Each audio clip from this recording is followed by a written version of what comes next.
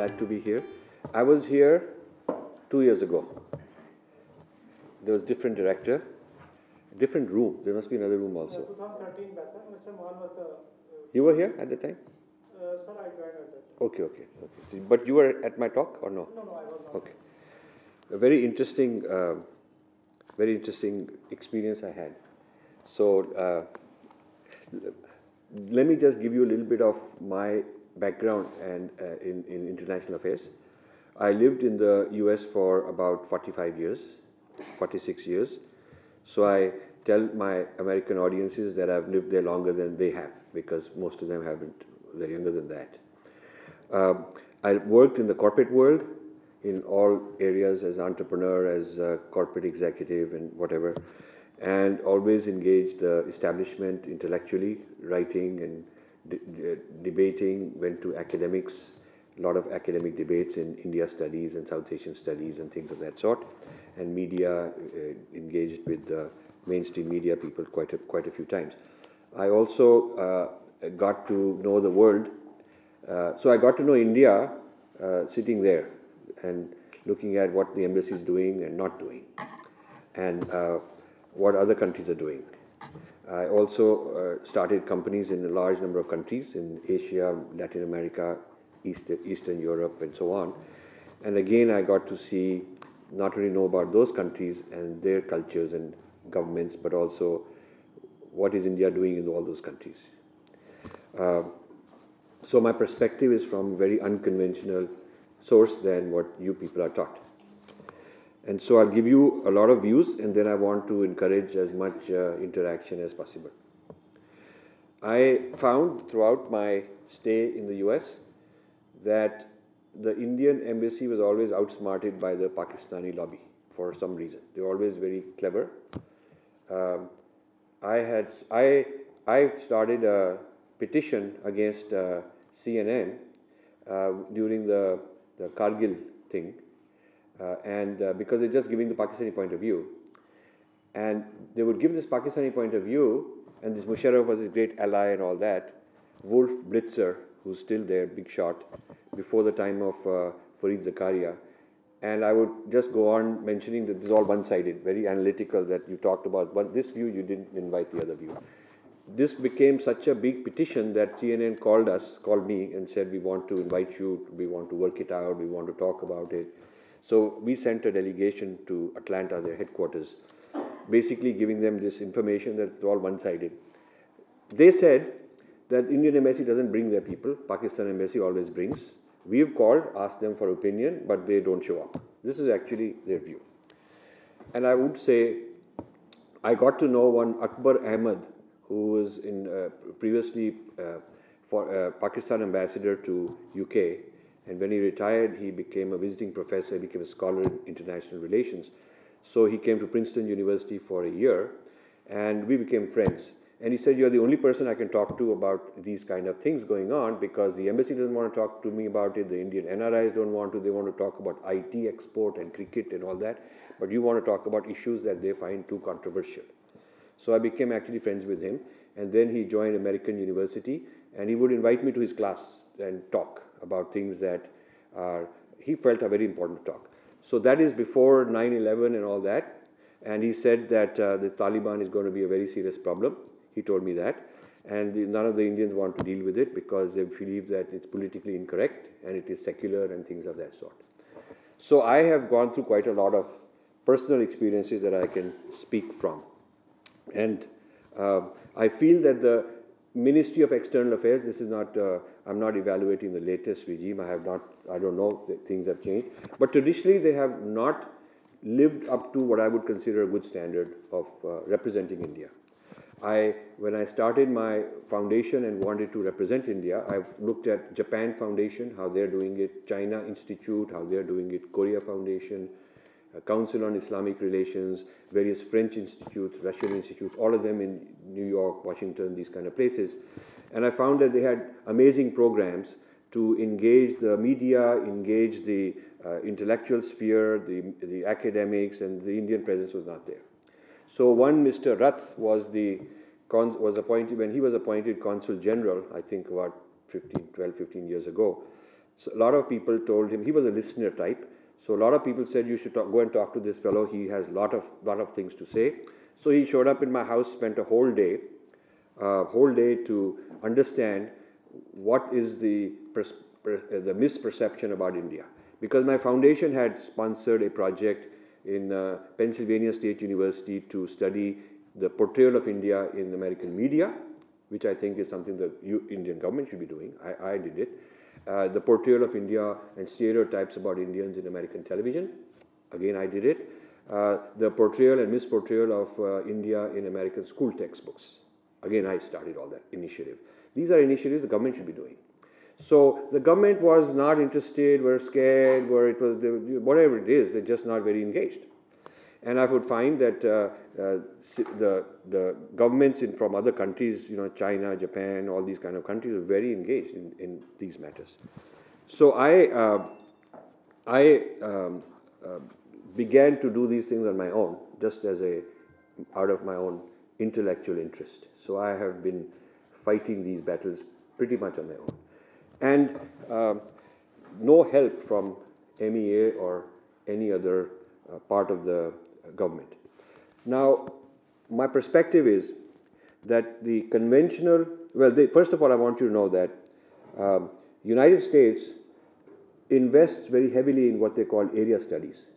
So South Asia is one area, China is an area, Latin America, Africa, Russia, the major areas of the world. This was started after World War II, when they said that the British Empire is over, who's going to safeguard the Western interests? So there were meetings in the 50s, Ford Foundation, CIA, FBI, they had these meetings, and these records are now public because it's more than 25 years, so these things are public. And they decided that they should create areas of research to understand them, set up NGOs to kind of get in with the Western point of view in the guise of human rights and whatever. So that approach has been very successful. Some of these big foundations created a big network of NGOs in India. And US government started, the US Congress enacted a law called Title VI. That's a Title VI. Under that US law, universities can apply for federal funding to start area studies. So about 30 universities exist that do South Asia studies, and many universities do studies of other places. So I have been an ardent follower of what South Asia studies is up to. And I thought it's a job of the US government, Indian government, to find out what are they studying about us. If we are the target of their study, who are they, who are they, who funds them, what are they looking for, what are they concluding, but there's no Indian representation. I go to their conferences, their history conference, religion conference, anthropology conference, political science conference, been going there for a long time. And I built a database of who's who in the American intellectual apparatus studying India. Built a database. Until 10 years ago, I had students keeping it current, but then I stopped because it's just too much work. I can't keep up with it. But I learned a lot of how things work in the US when it comes to looking at other parts of the world, especially India. And this whole, and I found that in places like Harvard, in places like Columbia, the Pakistanis are very actively engaged in intervening with this study of South Asia, putting their point of view, and Indians were not. So Mr. Rath, who was appointed, was the first person from the diplomatic corps who actually took interest in what I was doing.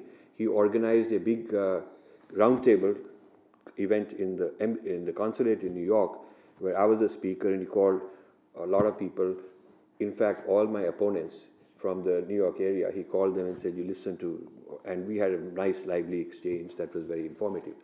Then one day, he calls me that he's in his limo on his way to Harvard. There is some South Asia event, and he says, tell me what I should say, because I became kind of his informal advisor, kind of, on this. So I said, tell me who else is speaking, who organized it, these details matter. So he says, I don't know who the other people are, but I was just invited, I'm just going there to make some remarks. So he called back to tell me the names of these people who were organizing and who were going to moderate and so on, and who the other speakers were. So I told him, this person is a Kashmir separatist, he's known for that. This person is a Khalistani, he's known for that. And he's walking into an ambush. He was petrified, and that is exactly what they want to do to him. So you see that state of unpreparedness. Then I asked him, doesn't MEA have a cell in Delhi or somewhere, where a think tank, where if somebody invites you, you can run those names and see if they're blacklisted or what they are, because you ought to at least know who they are. He says there's no such support. So I was his consultant on who's who in this world of intellectuals that are studying India, that at least informally I could tell him, be careful of this fellow and don't go there and things like that. Very strange that an MEA, big country, couldn't care less about this whole thing. Even today, I don't think China has a annual report on United States study of China. So they know where are the major China studies going on, who are the professors, what they publish, who is favorable, who is unfavorable, who should get the visa, who should not get the visa, they have it.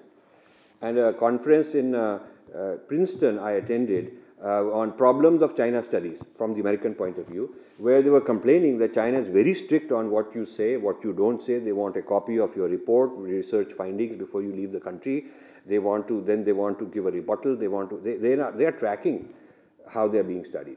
In India, not only we are not tracking them, we are actually very honored that they are studying us. We are very honored. We are delighted that they are paying attention to us, because God forbid if we were ignored. So regardless of what somebody is saying, we just aren't that engaged in terms of representing our point of view.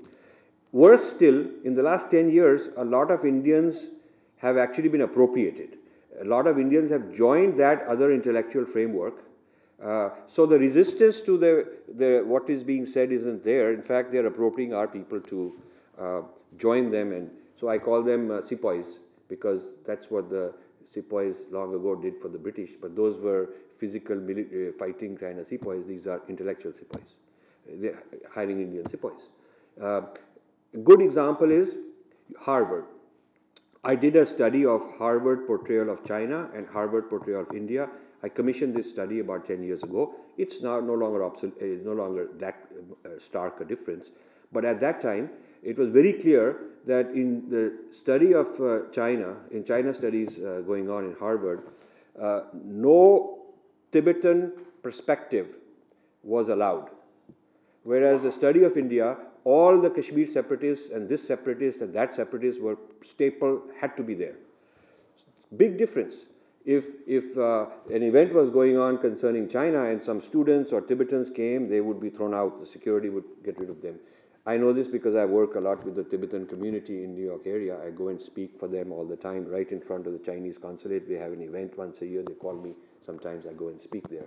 So I know what they're saying. That they are kind of persona non grata if they go and raise any voice in these places, in places like Harvard. We studied Harvard. Whereas the same is not true for those who are separatists or creating trouble against India. And I felt that this is a very strange thing that this goes on. So I think there are some basic issues which start in India itself. We don't have area studies in our universities. We don't. JNU has some international studies. I don't want to downgrade it, but I don't think they go out and do original research. I mean, they look at how many Westerners come and as anthropologists, they're going to this village or that village, studying this caste, that caste, whatever they're doing. There's a huge army of this, and this has been going on for a long time. This is their data gathering. And all this is data that they supply to their own database.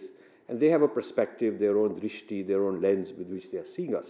But we do not have similar kind of big academic apparatus going and studying, living in Nepal, some other group in Pakistan, some other group in Bangladesh or Sri Lanka or China or USA. We just don't have it. Most of it is secondary sources, what's been published there by somebody else. So it's recycling, regurgitating America's own perspectives on itself, including those who are on the right, those who are on the left, but hardly any original work. And I find that lack of area studies means that diplomats are not real subject matter experts on a particular country. I have a cousin who retired as an IFS officer. She was ambassador to several places. So she went to some East European country, then she went to some African country, then she went to some, Eastern Asian country. I mean, it's like they keep moving them around. In the US, you study, you get a PhD in South Asian studies from, Johns Hopkins, or for example, and then you have a career in the State Department. That's what you do. You really know the languages. You have friends in that country. You have a network of people, in that country you are specializing. You're almost talking like a native there. So that kind of expertise we don't have, because when I talk to people in the embassy and consulates, I find that their knowledge is not as deep. And I've lived there. I'm not a professional, but I can talk a lot more about what's going on in the U.S. and its history, and how to answer back when they ask you an embarrassing question about human rights, or they ask you, they put you on the spot. This is happening even more and more. The use of embarrassment and human rights as a negotiating tool. So we'll put sanctions on you on this database that we have about you, and this can be used as a negotiating tool to get something out of you. And so China knows how to talk back. When the U.S. produces an annual report on human rights violations around the world, India apologizes generally. I think recently India has taken a stronger stand, not apologized, and said, okay, mind your own business. But traditionally the trend has been apologizing. China has prepared its human rights violation of the United States, U.S. human rights violations. So within a couple of weeks, when the U.S. puts out its human rights report, making accusations on China, the Chinese people put out their human rights report saying, okay, you've done this human rights violation here, there. They talk back because they're studying the U.S. as much as U.S. is studying China. China studies institutes are China-controlled. The most prestigious journals to get your article in as an academician are Chinese-controlled, many of them in Mandarin. Many of the great conferences about China studies are in China.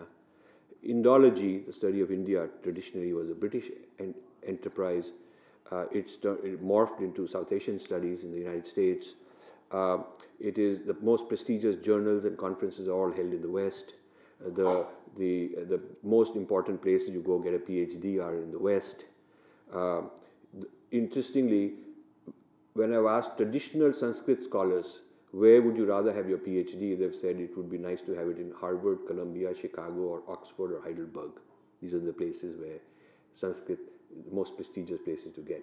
So we have neglected this, the study of ourselves, the study of our own civilization. And my foundation has one of the new initiatives is called Swadeshi Indology, which is a response to Western Indology. We started this. We did one Swadeshi Indology conference in IIT Madras. We finished one yesterday in Delhi, in the IGNCA. We did a joint thing. And we're going to publish these books and so on. And we're going to have a couple more.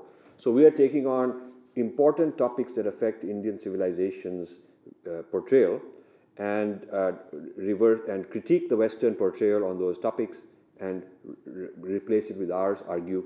So at least we have a space.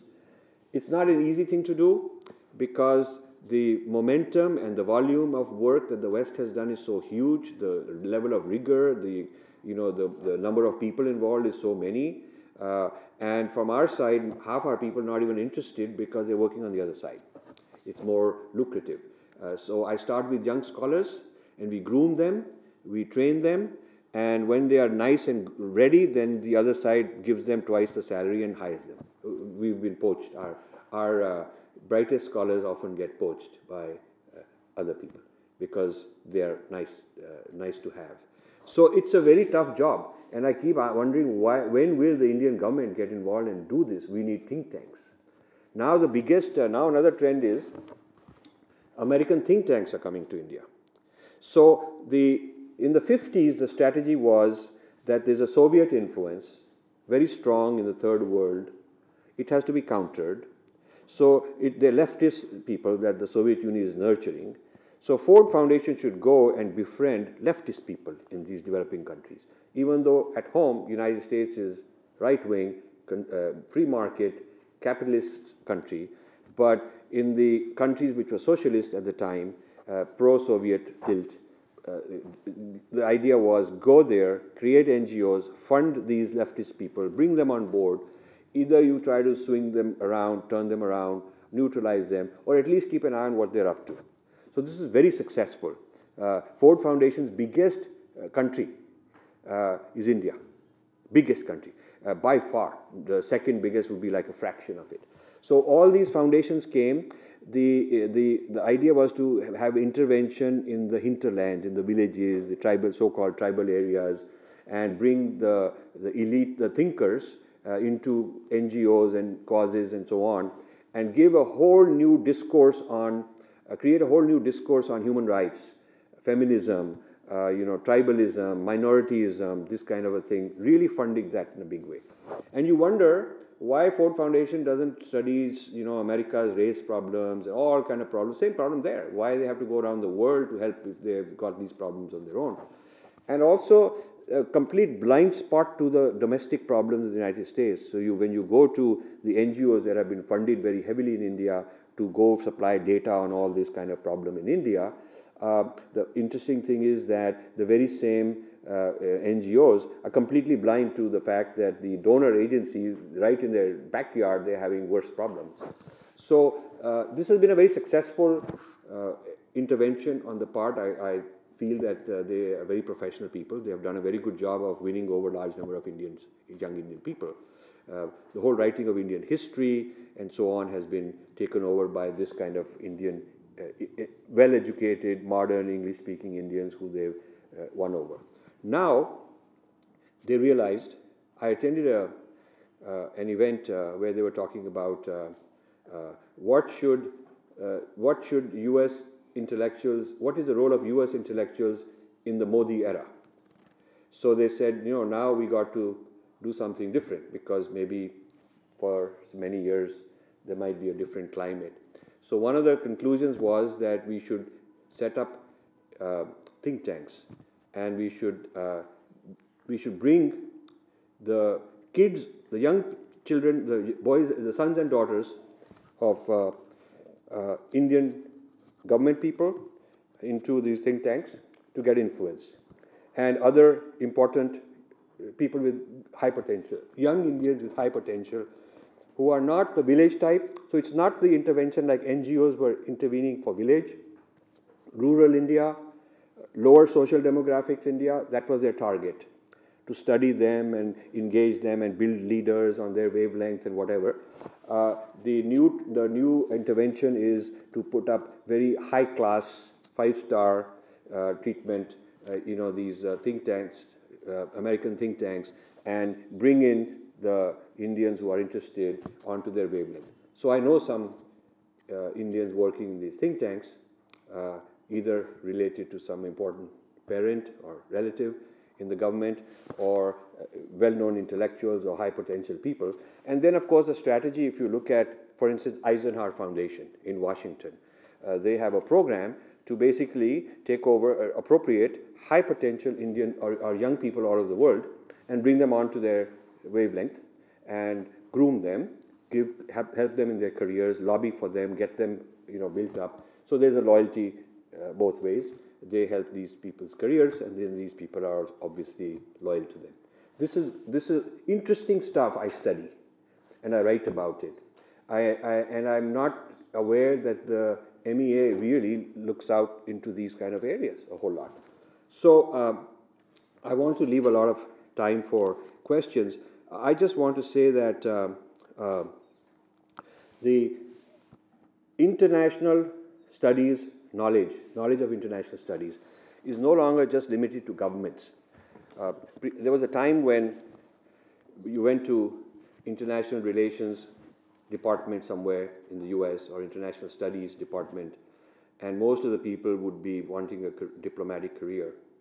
Now you will find church groups and other religious groups are very interested in international relations knowledge, human rights groups, multinationals doing a lot of study in international relations, because obviously If you're going to build some, oil pipeline in China, you need to know a lot about that. So the knowledge of the world, foreign countries, and diplomacy is not just limited to government people doing that. It's also very largely in the hands of many other kind of institutions. So one of the things is, what's the role of an Indian diplomat? What should be the relationship of an Indian diplomat with all these other people? What should be the relationship with Indian multinationals? Because they can help you. But are they being brought in enough is the question I raise. And what about human rights? This whole human rights cottage industry that exists around the world, which can be a very big nuisance. It is well coordinated at the Western end. The government and their human rights watchdogs, they are well coordinated. The religious institutions that have a vested interest, they're all coordinated. But in India, are these things coordinated? Is the MEA coordinated with Indian multinationals, Indian, non-governmental international type of institutions, or is it insulated, kind of like we do our own thing? So I will leave it at that, and then maybe we can throw it open to some questions. Thank you. Yeah, please. Sir, don't you think the issues that you raised, most of them are function of the state in which your economy is? For example, you say that China is very well protected. It's the studies that have been done on it and onslaught on its culture. But China is the largest Christian country in the world today. So it has not been that successful in doing that. So it's a function of economic. American economy was very powerful at that time. And so they were able to do all of that. As we become powerful, we may be able to. So there's 2 points in your question. One is economy and one is China Christianity. There's 2 separate things. No, sir. It was an example to show that when your economy is powerful, you are more easily able to propagate your culture. Yeah. So I will answer both aspects. Okay. So as far as economy is concerned, China started this China Institute 25-30 years ago when they did not have such a strong economy. They started the Confucian Institutes. They said that we are going to become modern but not Western. We are going to become modern with the Confucian ideology. Professor Tu Wemming in Harvard, a friend of mine, he's a Chinese, and he's gone on promoting, and the Chinese government encouraging him a lot, to say that modernization is not the same thing as Westernization. We have our own modernization. We will have all the technology, all those things we'll do, but we are not going to become Western. We will keep our heritage as a Confucian thought, Confucian country. And they created a few hundred Confucian institutes around the world. I think India is one of the places that they have not set up. I'm not aware, maybe they have. But at least in the past, the Indian government was very scared to let them in. But in many countries, they set up these Confucian institutes. They're teaching Mandarin. They're teaching their ideology. They're really kind of almost like a quasi-imperial thing. Especially Africa, they're doing that. Now, the starting point of this was in the 80s and 90s. So the point that should we wait until we are rich? In the case of China, you can't really say that has been the case. The second point is China has the the Christian population. There's a big difference. Chinese government says any religion can be practiced. Buddhism can be practiced. They're not against Dalai Lama and all that. They're not against the Tibetan Buddhism, but they want the nexus and the headquarters in the decision making to be based in China and not foreign headquarters. So bishops and priests and so on of a church have to be appointed domestically. They can't come. The Vatican cannot appoint. The foreign headquarters of the Presbyterian Church or Baptist Church does not call the shots. So you are Christian as a matter of faith, but not a political allegiance to a foreign headquarters. There's a big difference there. So if India were to do what China is doing, the similar policy would be that you can practice any faith you want, but you are not going to report to a foreign headquarters, because then your allegiance is different. If your job depends on what some guy sitting in Rome thinks, then your loyalty also will shift. So Chinese Christianity is different in that particular regard. It's a very important regard. That is why Panchen Lama, they try to build up the Panchen Lama, who's second after the Dalai Lama. They try to say that and because he lives in Tibet, so in China, so they try to build up, they have claimed that this is the real voice of the Tibetan Buddhism, not the Dalai Lama, because he's based outside the country. So to them, nationalism comes first. And as long as a religion of any kind is nationalistic and pro-China, they don't have a problem. This is a very interesting kind of position regarding that. I want to know any effort to change Hollywood's perspective about India, because Hollywood movies can be really damaging, like Slumdog have shown Kolkata as a place where there's Sure. mass widespread of bubonic plague. Yeah. I mean, it's getting worse. I mean, I do a lot of reviews of these. I did Mohenjo-Daro. There's a serial coming out which is this Aryan-Dravidian conflict. They're trying to really put some, exacerbate the fault lines. There's a TV serial like that coming out now. So this is happening. I don't think in a free society you can clamp down on it, but there can be a counter narrative. There should be something called the Indian grand narrative, and I'm trying to develop that and I can only do so much as a private person. This should be a government project that you as ambassadors of India's brand should have a grand narrative that you project. In your careers, you will find that a Japanese, no matter how modern he is and whatnot, he clearly understands the Japanese narrative in a very cohesive, unified, patriotic way, way back in history. So does the Chinese, so does the French person, so does the Russian. Certainly the American is exceedingly clear that we are the American exceptionalism kind of an idea, and the founding fathers and whatnot and whatnot. So in the case of India, I will now tell you, when I came back last time, it was, I forgot, 2013 you were saying, the group, my topic was, where is India in the world imagination, and what is the job of the diplomats to project this Indian grand narrative? And I gave examples of what is the Indian grand narrative. The talk was different than today. It was, here are the building blocks of the Indian grand narrative. People should know, and you should project it, because you'll run into controversies and issues. People will try to bring you down, and you should know what the facts are. So the group was divided equally. Half the group were very happy that I was advocating the Indian grand narrative, that we need diplomacy on it, and they were saying we need to learn more. How do we learn more? This is good and all that. The other half, interestingly enough, were quite troubled by it. I had somebody standing up saying, I'm from Northeast, I don't belong to this Indian grand narrative, sir. I don't know what you're talking about. Another one said, I come from a community where we've been oppressed. I do not subscribe to this Indian grand narrative. I was quite surprised and quite shocked that, it's like hiring your head of marketing to go and market your product and whatever, and he actually believes that this is a useless product. So how do you be a diplomat if you really aren't convinced of the legitimacy of the Indian grand narrative? What in fact keeps India together? Is it just politics, army, Bollywood, cricket team? Are those things enough? Is there such a thing as an Indian grand narrative which any large country, any complex country would need for itself, for its unity? So I think that the Bollywood is able to do all these things because there hasn't been a counter narrative which would be a pro-India grand narrative, and HRD has failed in doing that. Ministry of Culture exists, they have failed in doing that. Look at ICCR. Dr. Lokesh Chandra, who is the head of it, is a very good friend of mine, and I've known him. In fact, my foundation gave him the Lifetime Achievement Award back in the 90s, so we respect him.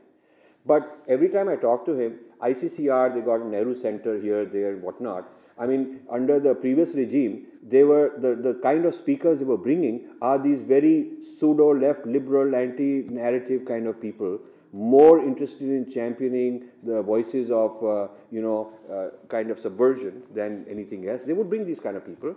And now, they're not bringing those kinds of people, but they're very risk-averse. The ICCR is Indian Council of Cultural Research. The R for research means they ought to be doing some research. They ought to be investigating like what I'm doing. They ought to be doing this work, but they're not. So it's kind of more like, I think that the level of the depth is not there in the kind of programs they're doing. So frankly, I think the government has something to do. The government has a responsibility they have not, India is a very fractured ideological kind of a base, and therefore an overall unifying narrative doesn't really exist that would have a consensus. Because you need a nation building includes a narrative which the intellectuals and various segments of the country buy into. And they have to buy into it voluntarily. You cannot impose people on it. So unless there's such a narrative, which process is a complex process that has to start, I mean, it's a volatile country. It's a fragile country. It's a country that's always having these kind of problems. So Bollywood, the fact that Bollywood succeeds with these kind of anti-India countries, anti-India things in India. Forget that Slumdog Millionaire was, promoted overseas and all that, of course. But in India it did very well. And all these sort of, these kind of movies presenting this view do very well here also sometimes. So it gives you, it's a barometer into what what's going on within India also. Yes, please. Sir, when we went on Bharat Darshan, we visited Northeast India, and it was like what are people in the mainland of India, apart from the Northeast, we think Northeast India should be a single entity, but they have their own unique cultural diversity among the different states. Yes. But there is no literature as of now which highlights the various cultural diversity about the entire northeastern part of India that is available in the mainstream. Yes. So what can be done to rectify that? So, and promote cultural unity and bring them into the national mainstream? Yeah. So since I'm here in a government establishment, I'm going to put responsibility to the government. When I give talk to the corporate people, tell them they have to be responsible. So, all segments have to hold responsibility. HRD ministry has failed. Even the new government in 2.5 years, they failed to put these kind of things in textbooks. The Indian kids should be raised on the pride of different places. The history of this state, that state, that state, the great past, this has to be documented. The Indian grand narrative to me is a mosaic of many narratives, of many people. These have to be done. But I was talking to some Marwadis who are very rich people. I was saying, now why isn't there a history of Rajasthan, very definitive history of Rajasthan from the ancient times? Why isn't there? You guys, you can't say you don't have money and all that, but they're not thinking like this. Then once Dr. Karan Singh, who's a friend, we've known each other for like 20 years, and I was giving a talk at India International Center 2005, 2 evenings in a row. The perceptions of India and misperceptions of India overseas, and Amartya Sen was there, some various all kind of people were there. So in a comment, Karan Singh said he suggested that he was a candidate quite openly for President of India at that time.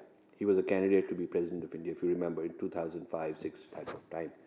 So I said that, Dr. Singh, President of India requires that you have to champion the case for India, but you as the son of the Maharaja of Kashmir, what have you done to champion their case? And he had no answer.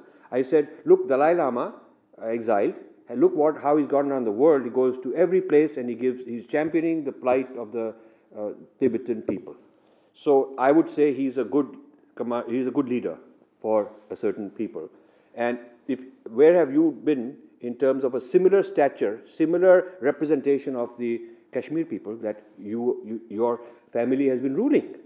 And it's one thing to say you just want elite status and you want to go around and be considered a big shot for your own self. That is not what would be a good president. What have you done for your people? What have you done for Kashmir? If you could say you've done so much for Kashmir, now you're ready to do for India, I would support that. I told him that right on his face, and he had no answer to that. So you see, our people, we are very Delhi-centric. I am a Delhi wala. I raised here, went to St. Stephen's College, and born in Punjab but raised in Delhi. So I have a pride of Delhi. But I think the Delhi-centric intelligentsia are exceedingly narrow in their perspective about India per se. And this is something not being addressed adequately by our Ministry of Culture, by our HRD ministry. That is where the thing belongs. Yes. So nationalism and patriotism are very subjective terms. Yes. You mentioned about Chinese method of promoting nationalism by looking into their past. You mentioned about Confucianism. So we in India have a very diverse culture. We do not have a single philosophy so that we can look behind and promote that culture. So how do you think we should do these things in India, promoting nationalism and patriotism? Very, very good question. It's a tough question, so therefore it's a very good question. So I have coined the term open architecture. It's a computer term because I come from that background. And open architecture is that you can accommodate lots of things.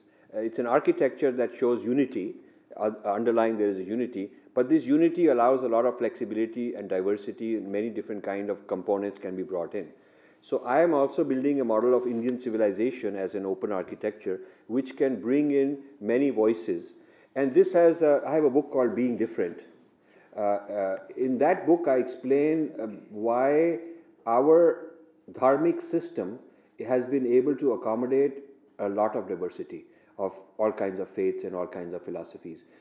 And it boils down to not no exclusivity claim that my truth is the only possible one, and for me to be valid in my faith, I have to negate anything that differs. We haven't had that. We haven't had that exclusivity claim. So in times of politics and all, of course, people will say that, but what works for me is great, but what works for you, I will respect it. So I promote the idea of mutual respect, meaning I respect you, but you should respect me. It cannot be one way. I won't just respect you. I won't respect ISIS because they're not going to respect others. So it has to be a mutual respect. I'll respect you, you should also respect me. And we respect difference. So the open architecture it thrives on the principle of difference with mutual respect. So we do not want homogeneity. We are not collapsing, it's not reductionist. But this difference is in equilibrium with a lot of different things with mutual respect. That's I think, an Indian ideal. We need to take such things, such principles, and complete a whole grand narrative based on these. So the narrative of India is not, people think that history is only about wars and who killed whom and what happened and what not. But the narrative also has to do with the science, arts. Because what was happening historically was not just people having wars. People were also mathematicians, they were metallurgists, there were medical breakthroughs, all kinds of other things going on. So the history of civilization includes all of those things. And when you look at that, you will find that communities of all sorts have contributed. It's quite amazing. The communities of all sorts have contributed. So the problem we run into is that, let's say I want to promote this open architecture, mutual respect. But the other person may not want to have mutual respect. The other person has been told that he is the only one right. Now we have a problem. After 9/11, the Pakistanis in USA suddenly felt very vulnerable because there was a lot of this movement against Muslims and so on. So suddenly there was this Indian-Pakistani bye-bye starting. Every Pakistani wanted to say we are South Asian, we are Desis. That became the term. So you go around, Pakistanis love to say we are Desis because that hides the difference, we're all one. So this Desi radio station in Dallas invited me to be interviewed, and it was run by a Pakistani. So I went there, and they said, Rajiv Bhai, we are so great. There was some Sammelan, Hinduism kind of Sammelan, so I had gone for that. They invited me. So he said, we are so honored, we're so diverse, we are happy. We, the Pakistanis in this area, love to, welcome your whatever, all these things you're doing. So he said, I liked your talk on mutual respect. We also believe in mutual respect. So I said, I want to tell you what I believe in to make sure you respect that. So I believe that I worship the feminine, divine feminine, which they're not allowed to actually. So I worship the divine feminine. I worship images because for me it's not a problem.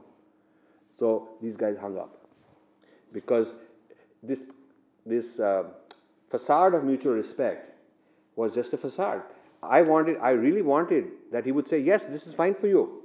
I don't, but it's fine for you. I wish he had said that. I was hoping he would say that. That would be a nice breakthrough. But he couldn't trust that because it was very public. And in front of the public, he couldn't say these things. A lady also called, similar thing happened with her also. That they wanted this idea, they wanted to show that they have mutual respect. But when you have specific things, you tell them that are part of my tradition. And I have no problem what he's got in his tradition. I think it's good for him. For me, it's my tradition. But they're not willing to do that. Because so the blockage comes from that side. That's the problem we are facing. So if you follow the China model will say all religions should be fine, practiced, but they have to be China-centric. So if you were to say that all these faiths are fine, but they have to be India-centric, not looking up to some headquarters somewhere else and getting orders from them, because my book, Breaking India, talks about foreign interventions into these fault lines. And I don't think that there would be inherent built-in clash among these different traditions and philosophies if there wasn't foreign intervention. So that's how I look at it. As I understood, the Indian grand narrative is a combination of different stories, different narratives from different parts of India, which is a mix of everything. But my question is, what if the narrative itself is questionable? Because different people perceive the narrative in different ways, going to their community, going to their gender, going to their association with the story. For example, if you see the two grand epics, the people outside India know is Ramayana and these two are Ramayana and Mahabharata. But if you see the perspective of the lead role, the Rama, for some Indian people, Rama is God. For some Indian people, Rama is man. For some other, Rama is racist and casteist. If you see the same case in Mahabharata, for some, the Draupadi is different. They perceive Draupadi in different way. They perceive different characters in different ways, even Bhishma. Now, when the Indians themselves have different perspectives and they don't agree on a single fact, how can we build it? I mean, how do you propose to build one Indian grand narrative? So, bringing all these people together on that. yeah. So it's a good question. It's a very good question. So we have a tradition of Smriti, which is different from Shruti. So Shruti is some eternal things, but Smriti is rewritten, recontextualized, updated. It is not closed book. It is open book. So it's an open architecture. So there's many Ramayans, many interpretations of Ramayana. They have existed. They've existed. Internally they've existed. And sorted out. But not with violence with each other. They sort it out, Somebody say, this is Hamara Ram to aisa hi hai. That kind of thing, So the localization and contextualization of a universal narrative to me and my community is a kind of a very good thing we have. We've been able to. That's why we've not been stuck in a corner that this is permanent and eternal, and if you argue with it, you'll be stoned to death. Or we haven't had that. Yeah. So I would say that now that's the beauty part. But if you look in the British era, the Indologists have doctored some of these things, and some of the points you are mentioning are of recent origin. One of the guys I criticize a lot is a scholar called Sheldon Pollock. My book, Battle for Sanskrit, is on him. And we've had 2 conferences on him because he leads a whole new school of thought called Neo-Orientalism. So it's the return of Orientalism, but under the veneer and pretext of being Sanskrit scholar. Okay. The previous Orientalists were saying that they are Angrez Babus, but now it's like the pretext that, hey, I'm a Sanskrit Pandit doing it. So he, instead of saying this is my new interpretation of Ramayana, he puts his ideology in the mouth of Valmiki and says, Valmiki really meant this. He didn't say it, but actually he meant it. So I'm psychoanalyzing him. Now, this is a postmodern game that what's your name? Sridhar? Okay. So, Sridhar really means this, but even though he doesn't know. I'm a doctor, I can psychoanalyze him. I can tell what's in his unconscious, which even he doesn't know. So, I'm pulling this out because I've learned how to psychoanalyze him. So, now this Freudian psychoanalysis of even dead people, even people thousands of years back, trying to read between the lines what you think they might have meant, because you put it in a social context of where they lived and you insinuate. And to put them in a social context, you have to fabricate the dates and the chronology. Even yesterday we had these panels where we are showing that actually the chronology he gives is fabricated to put Valmiki in a certain era and in a certain time and place so that he can make the claim that he must have done it for a certain motive. So all this fabrication is the problem that we are seeing. Because this is done with mischief and malintent. It is not from within the tradition. Within the tradition, there has been debate, there has been diversity, there has been dissent. I mean, the whole Bhakti movement was dissent, you see. So, I love that part of our culture, that we have, disagreements and this and that. It's kind of a marketplace of ideas that people, and there's no one fixed thing that everybody must follow. And we do not have a top-down church. There's no top-down sort of authority. So, people are free to choose. It's actually a very free system we have.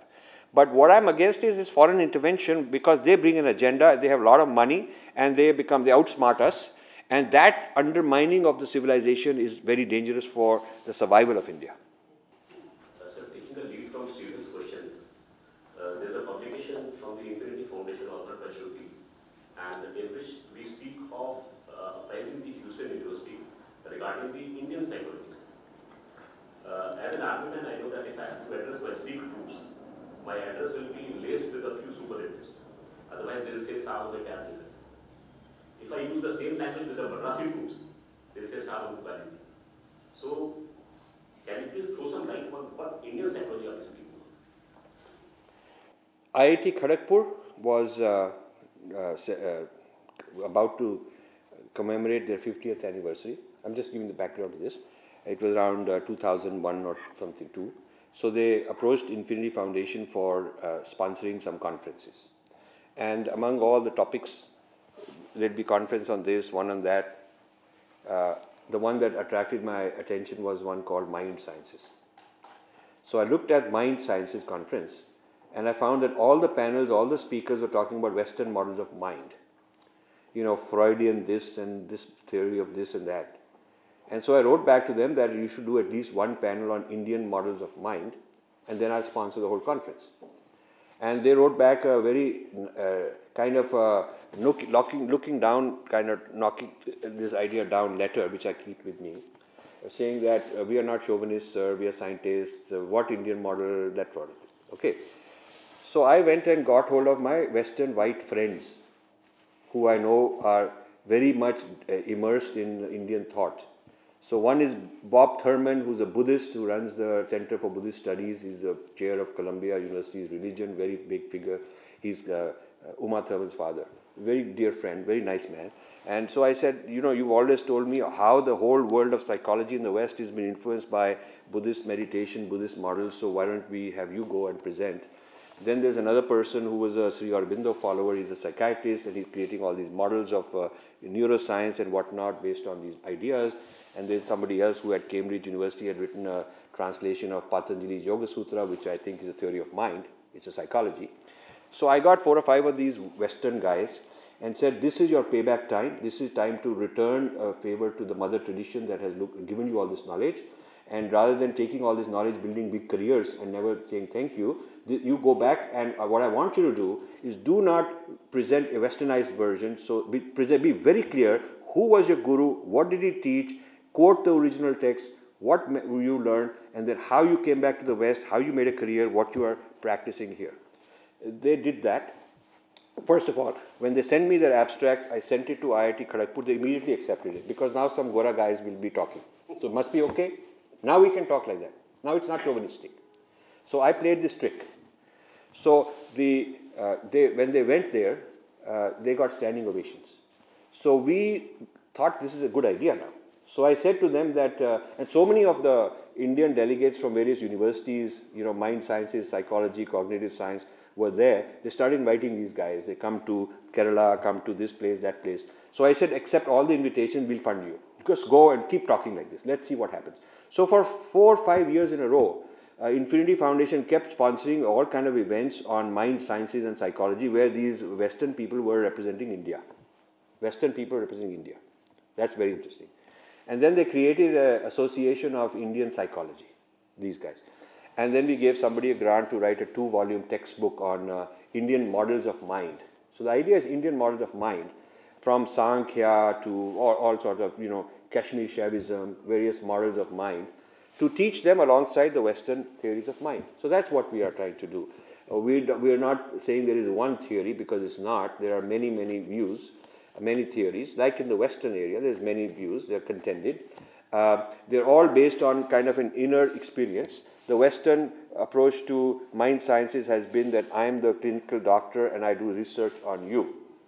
And ours has been that I'm the yogi and I'm investigating myself.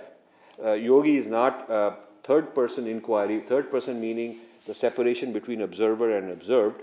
So I'm looking at we are at the 2 ends of the microscope. I'm looking at this creature in the microscope. So the objective view, and I'm the subject who's viewing it. Whereas the first person view is that the observer is looking inside. Okay, so the first person view and the third person view are different approaches, and I think that both have a value.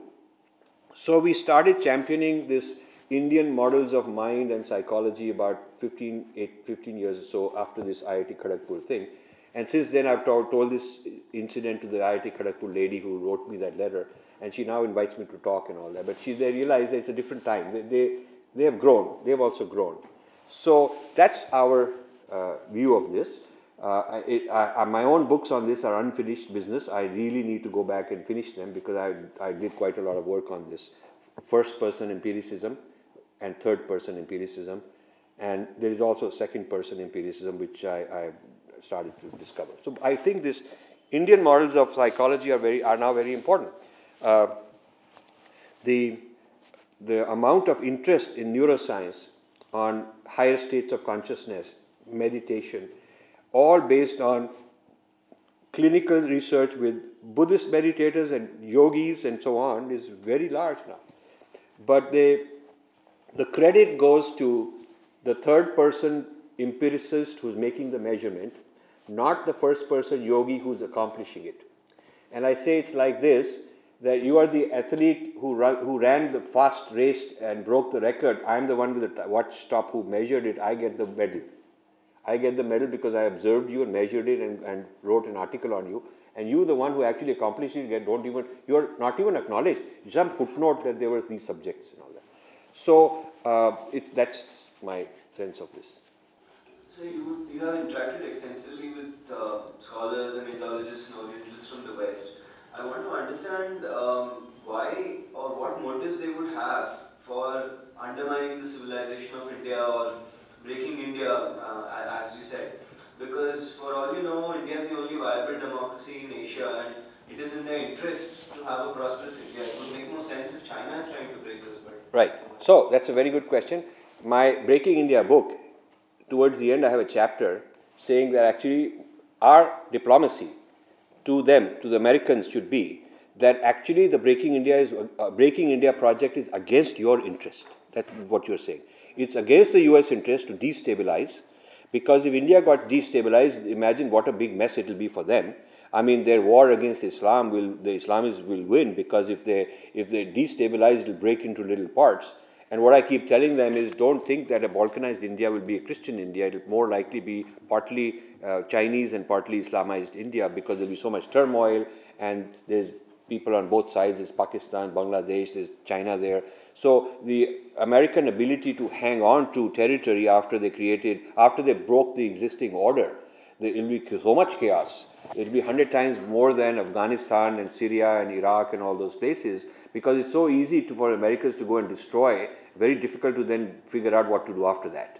Okay, and then after the destruction, they end up with a situation that's far worse than there was in the first place. This happened when they got rid of the Shah of Iran. It happened when they got rid of this Saddam Hussein. It was a stupid thing to do to get rid of Saddam Hussein.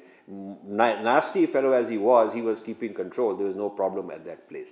And even with the Syrian guy, whatever he may be like, at least he's bad to his people, but he's not bad to outsiders. I mean, I'm being a little selfish there. He's horrible to his people, but he's not exporting it to other places. So the Americans need to be told this. This is a very strong message I don't think the Indian has given to them.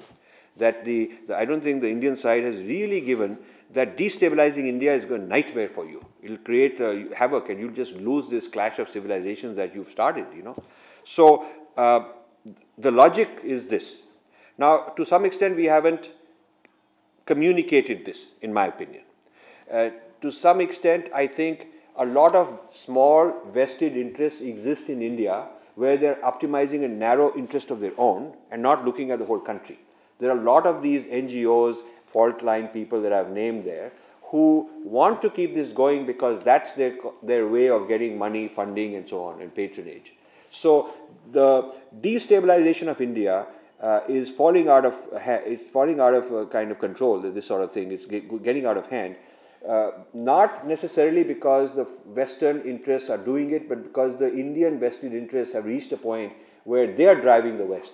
I know of cases where Indians go looking for, making a case that we need your help. You are the Ma-Baap and you better help us. We got this problem, that problem. I'm the guy who can manage the program. Give me this money.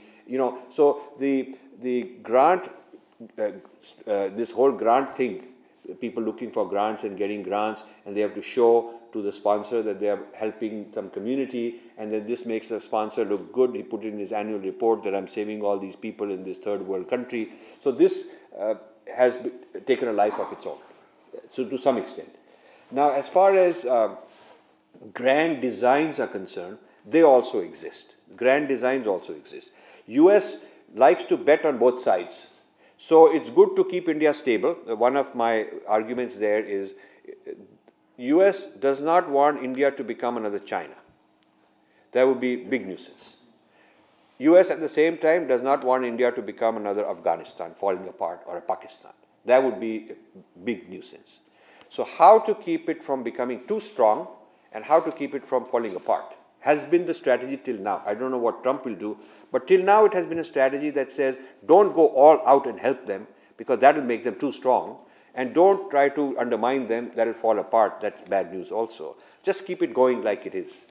So I call this in the book, I mean, I'm not, I hope don't attack me for being a sexist, but I call this the mother-in-law syndrome, because mother-in-law says that if these two are too much together, I am out of power.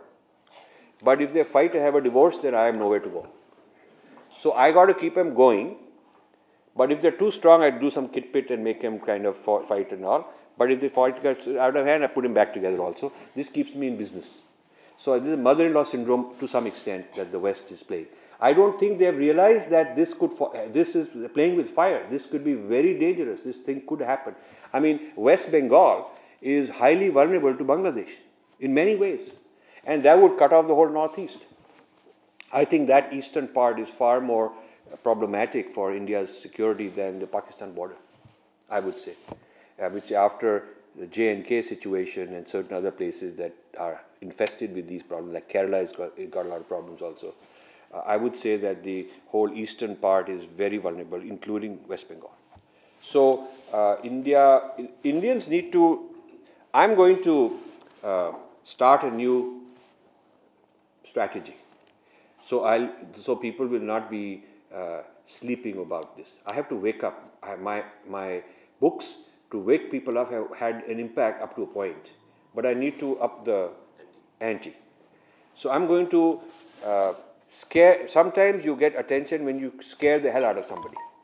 So I decided I'm going to go to corporates and say that Ernst & Young and these Moody's and Standard & Poor's, when they do risk assessment, should put in another line item saying risk of breaking India forces succeeding. What will happen if somebody blows up a Reliance's pipeline or some optical fiber network or this thing or that thing? The disruption to your marketplace, the disruption to your production ability, I mean, Sensex could come down, 50, 60, 70% if these kind of things start happening. Are they likely to happen? What is the possibility they may happen? Rather than kind of being measured and up to a point, I'll show the threats and leave it there.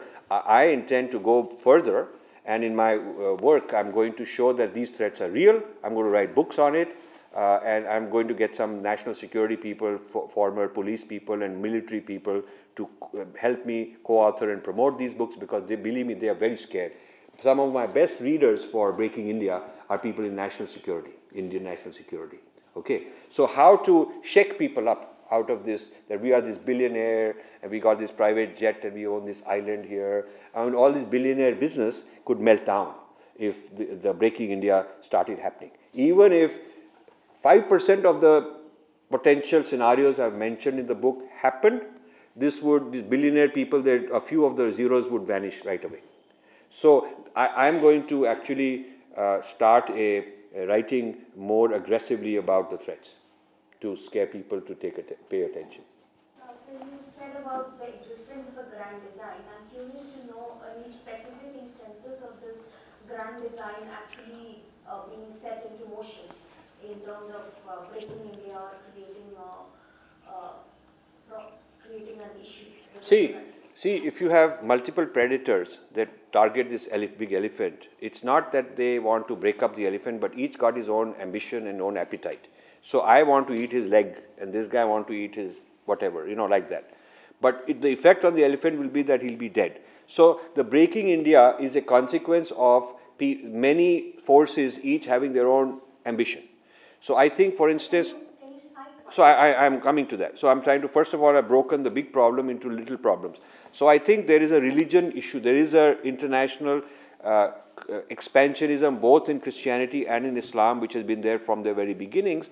And you can't hold them responsible because this is the instructions they got from God. It is written there, you have to evangelize. In the other case, you have to have Darul Islam take over. So the expansionism of top-down, institutionalized, highly organized, militancy kind of oriented religions has been there for a long time. You can't deny it. I spent a lot, my Breaking India book started when a fellow from a church came back to Princeton, and I was sitting at lunch, and this guy came and told me he's part of this Afro-Dalit project, and that is why he went to India. I'd never heard of Afro-Dalit project, and I went to his office. He had this map on his wall, which I put on the cover of the book. The publisher was scared to put it on the cover of the book. So we put this disclaimer, this is not a valid map and all that, because, otherwise he was scared. So this was hanging on that guy's wall, and he was part of this project. So I just pretended like I'm just curious, interested. He told me a lot of things. So I went and pursued all those organizations in the US that were involved in sending funds and whatnot for these kind of things. And the amazing thing is that they all believe that this is their mission. They are really convinced intellectually this is their mission to spread. Now, the China won't allow foreign kind of thing. You have to be a Chinese, like we discussed below, domestic kind of a thing. The heavy-handed foreign intervention they won't allow. The Arab countries will not allow heavy amount of Christian intervention. So India is the prime target. It is the prime target for expansion, has been for the last 25 years. So there is that going on. Then there is this Islamic expansion. It's not about religion. You see, what I'm saying, do not think there is a problem I'm seeing in Islam. There is an Arabization. Arabization is a different thing than Islamization. And the way, the moment I learned this was in Indonesia. I used to have a business in Indonesia, so I used to go there all the time. And I found that they are Muslims, but they're named, this guy's Ram, and this guy's Sita, and this bank is called some, Ram Bank and all that. They have names like that. Their language is Bahasa. And they were just like Indians. So I wanted to ask them, and they introduced me to a professor in the university there. So I wanted to understand what is this, what is your history, what is your narrative, what is all this going on. And they said that we consider India to be our motherland, our mother culture, and we are of that origin, and we are like that. That's their view. And then they became Muslim, but they did not lose, this is very important, they did not lose their identity, the civilizational identity remained Bahasa, with all this background of Indian influence, Indian background, religion being Islam. So it's a very interesting case study, there. The Bangladesh war happened because Sheikh Mujibur Rahman said, I want Bengali as the national language and not Urdu because we are Muslim, but we are Bengali. He said that. He was very clear on that. And the Pakistani, West Pakistan people were not able to tolerate that. So he got the votes. He should have been president of the whole Pakistan, East and West, but they sent their army to crack down on him. That's the history of how Bangladesh came about. So there again you have a conflict between a civilization and a religion. So this religion imposed that we must take over your civilization and replace it with Arabic civilization. That it was a clash of Bengali versus Arabic Urduized civilization. And in Indonesia, what these guys told me is that very, very few people have gone to the Hajj. When they come back, they get totally transformed. They change their clothes, they change their name. They are told, don't mix with the rest of the people. They are not true Muslims. So Islam has got levels. So if you're a Muslim, it's one thing. But then the next level is to go and Islamize, to Arabize you. This is happening now very rapidly in Kerala. So they are replacing the local language schools with Urdu. Urdu got nothing to do with Kerala. But it's a discontinuity and disruption and intervention and subversion of native language, native culture, because you are not good enough Muslim as long as you are still there. So that's another force that is going on. Now, besides religion is not the only culprit because China has its designs. China is not happy. China would not like an India to be very successful because it's the only country capable of competing because of its scale and size and whatnot, and wage rates and whatnot. India is the only country that could come in the way of China becoming the unquestioned, unchallenged #1 superpower. It's the only country. They would not like to have that happen. So they have this proxy of Pakistan to do all the dirty work and all the. I don't think China will ever attack India. I don't think militarily they'll attack India. They'll get Pakistan to do that. They'll get Pakistan to fight. They just pay them, put them, hire them as mercenaries to do all that. Why would they risk themselves when somebody else is willing to do the dirty work? So I would consider China is definitely into this intervention in India in a serious way, not only limited to a few regional border disputes, but more centrally. I believe that. They're also quite ambitiously imperializing Africa. I mean, their imperial kind of strategy in Africa is quite active, quite well known, and nobody is really taking that seriously, but people ought to take that seriously. So I think as far as the West is concerned, besides the Republican right-wing Christian lobby, which, by the way, supported Trump in a big way, so you got to be careful. He may turn that on again. It was very aggressive in the Reagan and senior Bush era, and then it sort of went down a little bit in terms of the U.S. government support. But we don't know whether the Trump era they will turn on, the aggressive evangelism as part of U.S. government policy.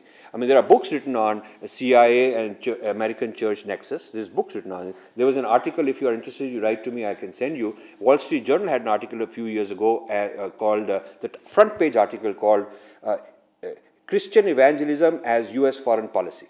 There was an article like that. Whole discussion, and that is a very good reference point for books you can read because you refer to authors. You can look up those authors. They've written books on this whole thing. It started in the early 1900s. When the policy was, the church decided that it should lobby to make U.S. foreign policy aligned with its interests.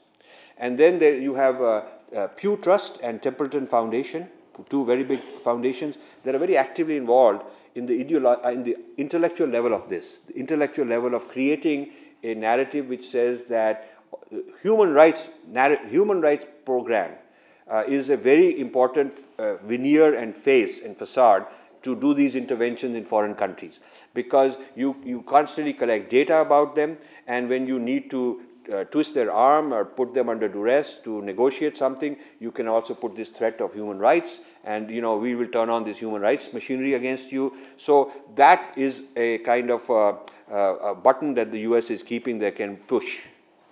And I don't want to speculate, I don't want to tell you whether it's true or false, but there is a speculation that such compromise there is already a compromise of the current government because, just like the Russians can hack and find out what's going on, so can CIA.